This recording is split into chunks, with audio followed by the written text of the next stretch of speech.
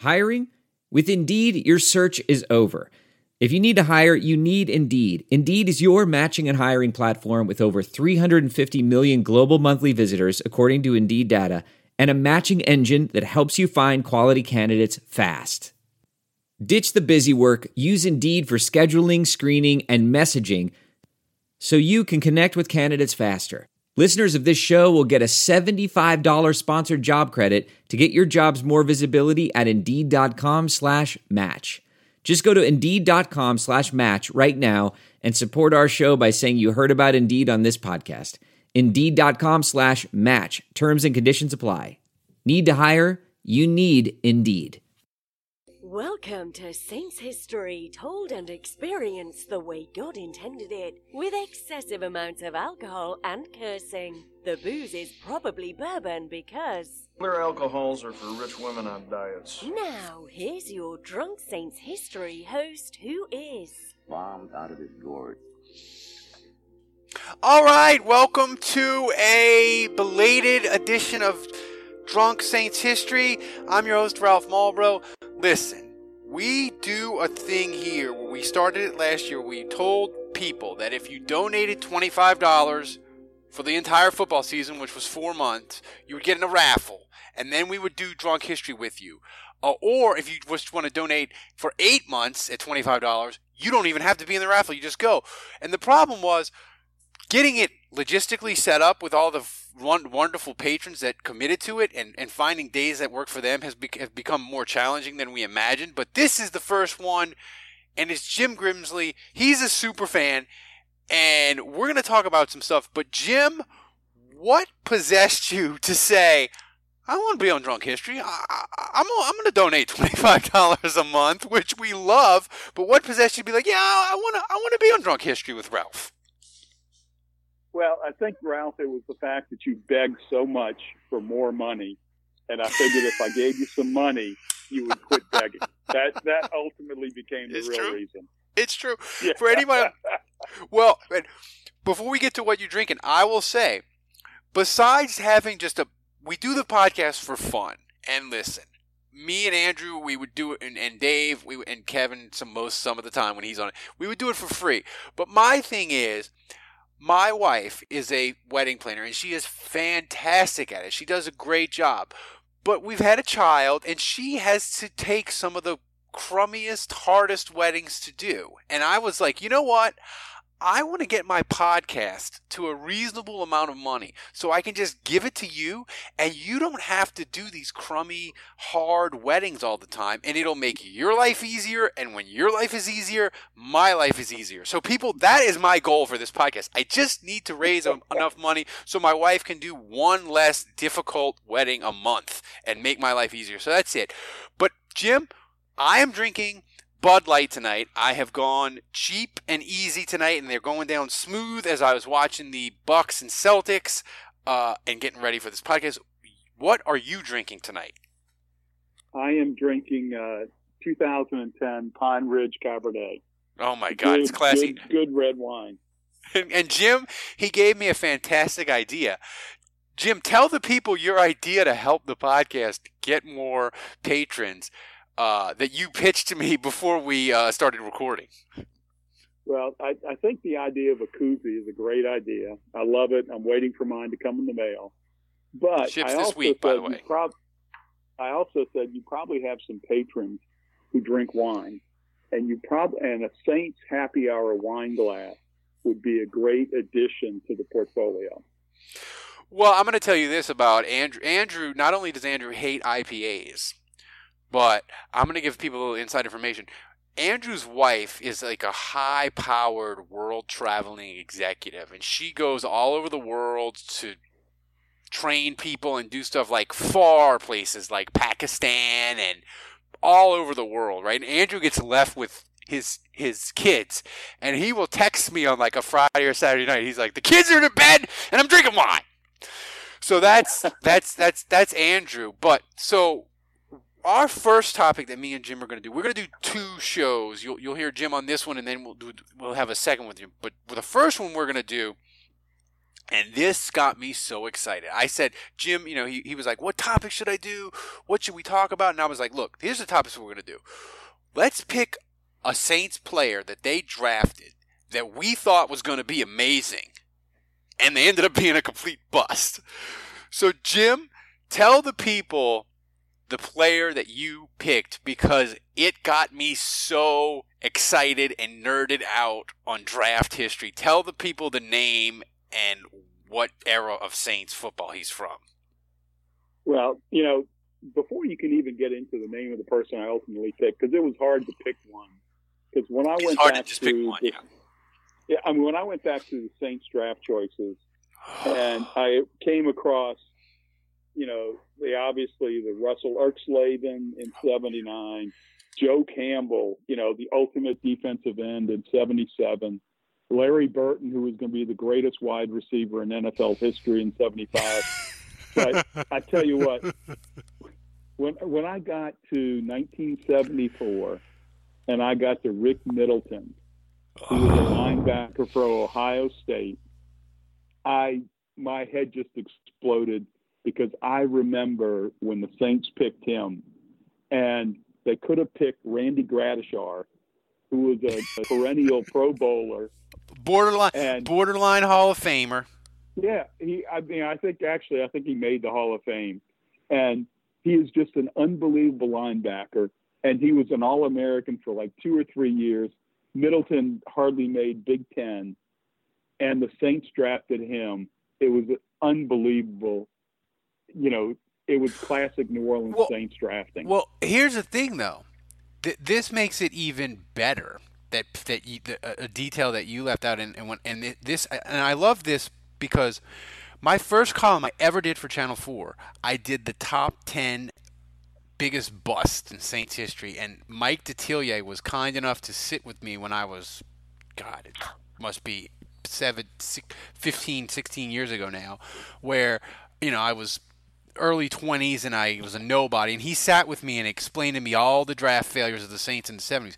And he had Rick Middleton, I think, is like one of his all-time worst Saints draft busts. And here's the reason, man.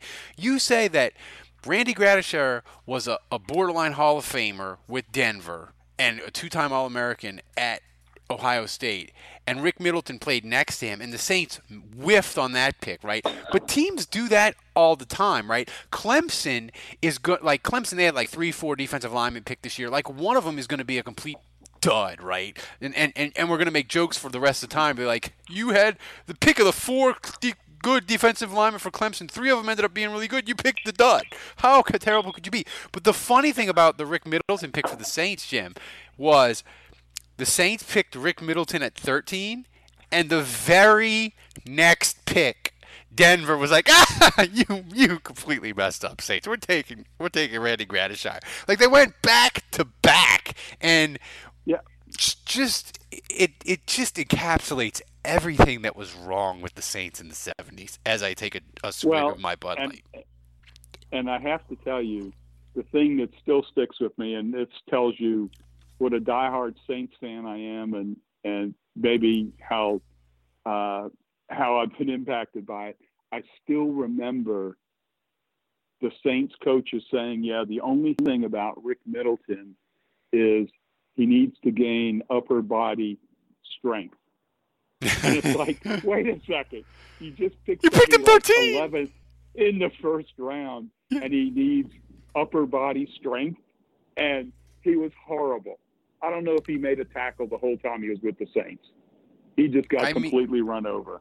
I mean, his Wikipedia, I'm going to read his entire Wikipedia.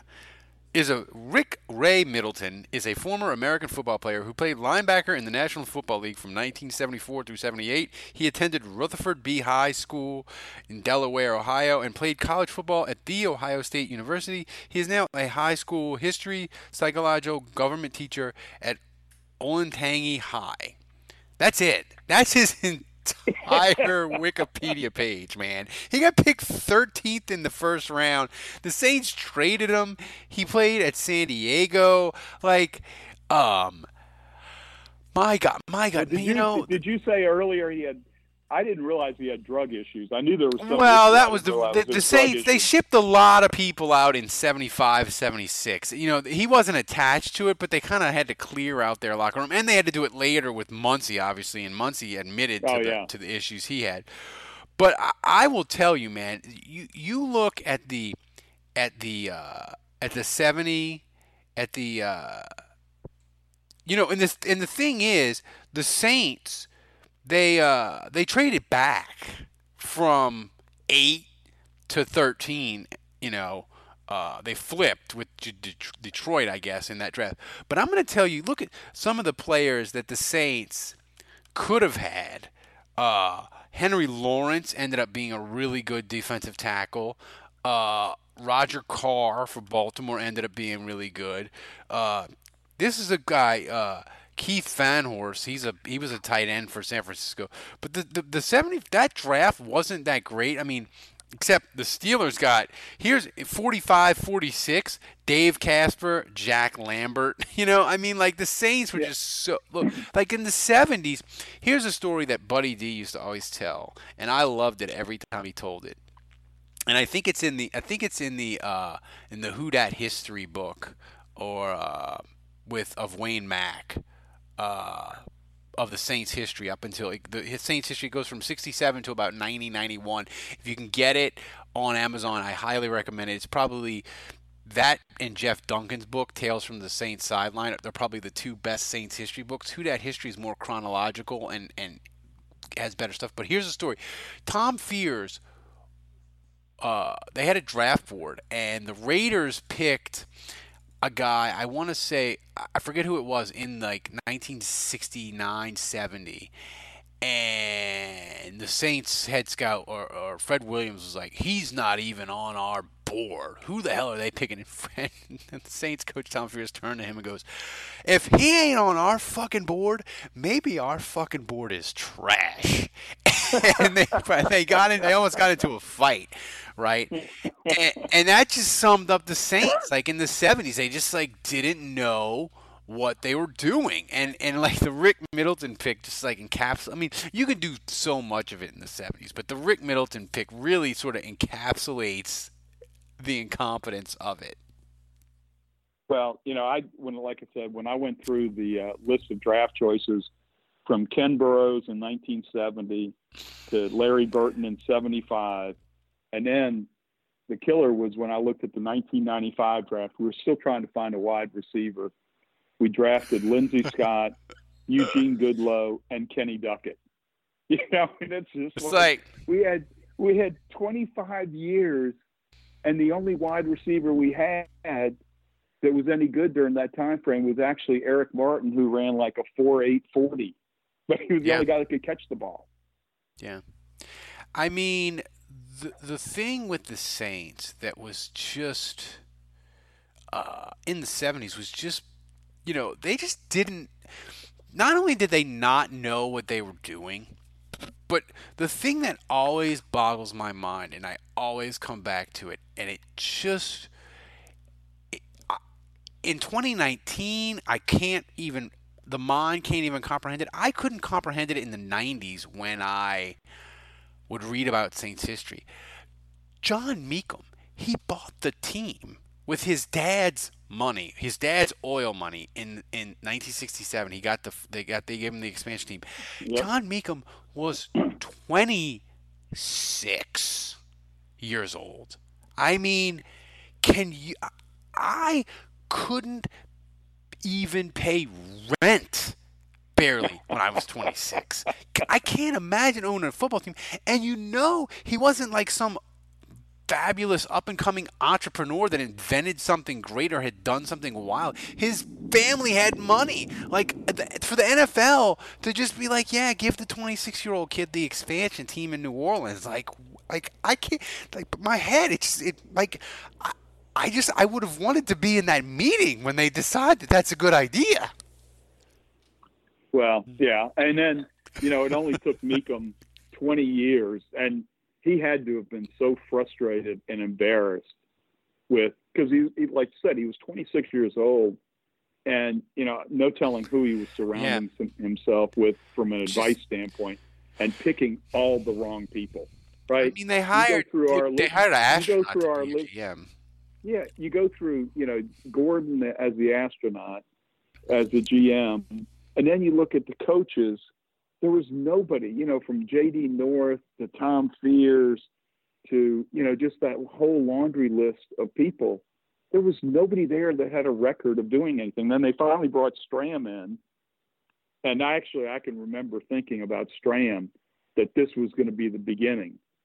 And, obviously he and Meekum didn't get along, and I forget who the GM was with Stram. Well, but he lasted, 2 years? 2.5. I mean, it wasn't very long. Stram had two problems. One, his drafts weren't very good, and that's back in the 70s. Like, that's how you had to build your team. Like, building a team, you did it through the draft. He had multiple problems. One, Meekum wasn't patient enough. Like in the 70s, man, even the Steelers, like it took 2, 3, 4 years, unless you had like a 2017 Saints draft. It took 2, 3, 4 years to get your team where you needed it to be, because you didn't have free agency, man. The draft was it, and so Meekum didn't have patience, so that hurt Stram. Archie was hurt a ton of the time under Stram, so he didn't have Archie to be his quarterback. And two, his drafts weren't good enough, and those three things conspired against him. Also, he burned through Meekum's money like crazy. Yeah. Which Meekum, of course, he was the classic guy that had an unlimited budget and overspent it. I mean, he was. He was. But I mean. So Rick Middleton was your choice, and he encapsulated everything bad in the 70s. But you picked him, but did you really thought when you were young, like you thought he was going to be something good when they Well, when they picked him, I had to do some research, and back then it was hard to do research, but I expected them to pick Randy Gradishar because we always needed linebackers, and he was the obvious choice. And then when they picked Middleton, I was shocked, but I said, unfortunately, I thought these guys must know what they were doing. And obviously that wasn't the case. And that was the beginning, or the continuing saga of the Saints not knowing what they were doing until we got into the mid-'80s, until we got Mora and Benson and a whole new crew in there to try and right the ship. Yeah, so my choice for Saints draft pick that I loved, that ended up being a dud, because I didn't like when I did it, and I wanted to say not a bust, right, as I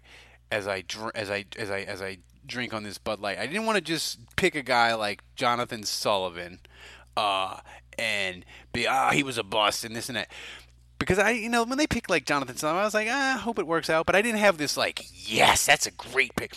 When the Saints picked Troy Davis in the third round in 1997, we had the Ditka euphoria, because that was Ditka's first year, right? And he was going to come in and he was going to make the Saints tough, and he's going to run the ball. And yeah, Heath Schuler was probably going to be a disaster, but we talked ourselves into that being okay. But when he picked Troy Davis, I was like, yes, that dude at Iowa State was awesome. Iowa State was terrible. They gave him the ball 400 times a year. It didn't matter. He was great, and he's going to be great. He gained like 2,000 yards a year for 2 straight years. It just seemed like he had to be great. Yeah, like his 95 for Iowa State, he had 345 attempts. He ran for 2,000 yards, averaged 5.8 a carry. In 96, he ran for 2,185 yards, averaged 5.4, scored 21 touchdowns. And so, like, he had a ton of carries, but he averaged 5 yards a carry, and it was a legit, it wasn't like he was from some tiny school. I mean, Iowa State, they always struggle in football, but the Big 8 and the Big 10 and the Big 12, what it was back then, I mean, that was a legit conference, right? So I was excited for him. And with the Saints, he was so terrible. Like, he was like, what he's like? Why was he terrible? You know what he's like? He was like Darren Sproles if you took away all Darren Sproles' quickness and burst. That's what Troy Davis was. He was small, but he was also slow. And I don't know how he got all those yards in college. But man, when he played with the Saints, he was awful. Well, I'm looking at his stats with the Saints, and in '97 he had 271 yards.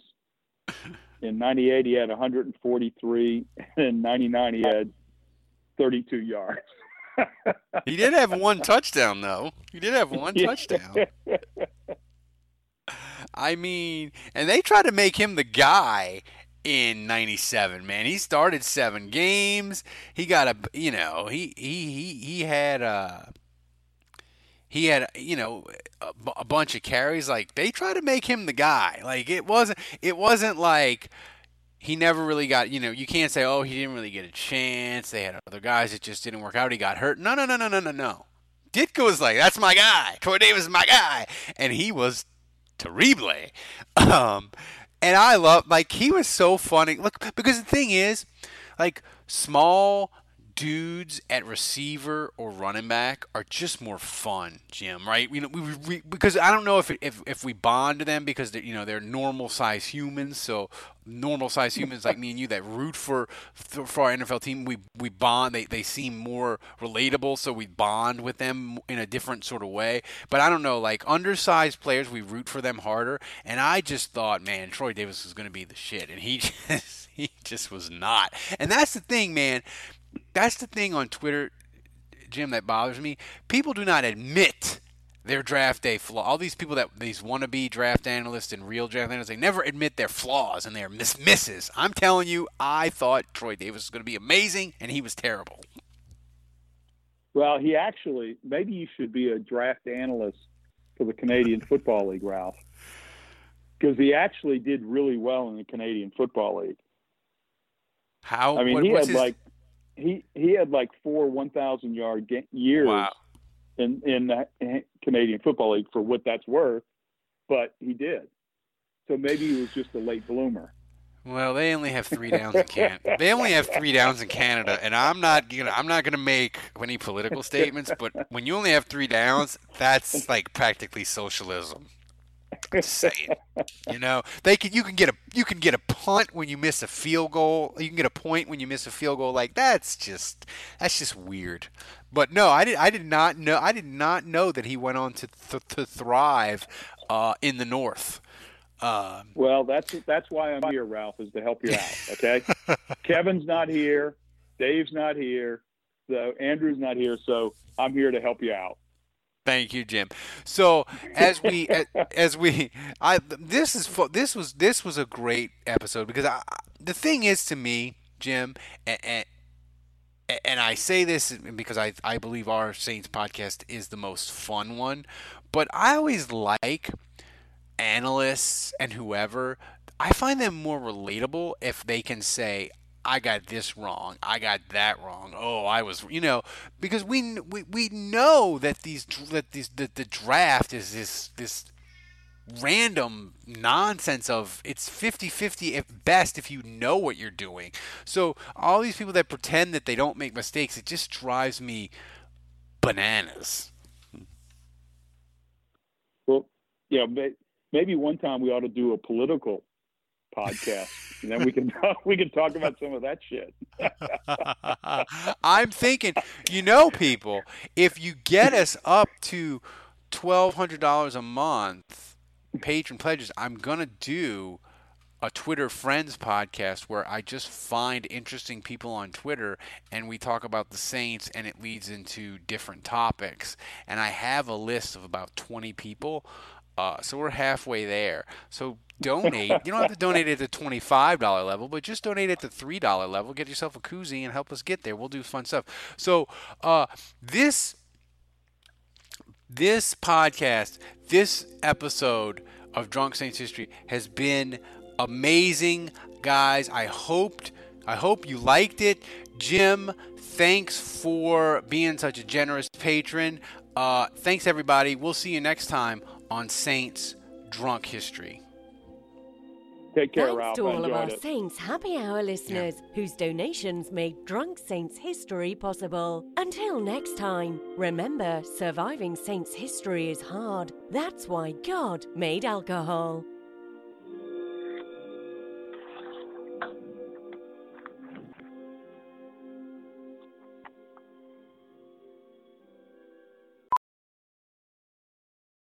As a professional welder, Shayna Ford uses Forge FX to practice over and over, which helps her improve her skills. The more muscle memory that you have, the smoother your weld is. Learn more at meta.com/metaverseimpact.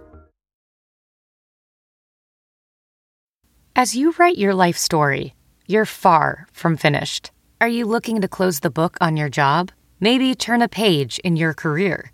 Be continued at the Georgetown University School of Continuing Studies.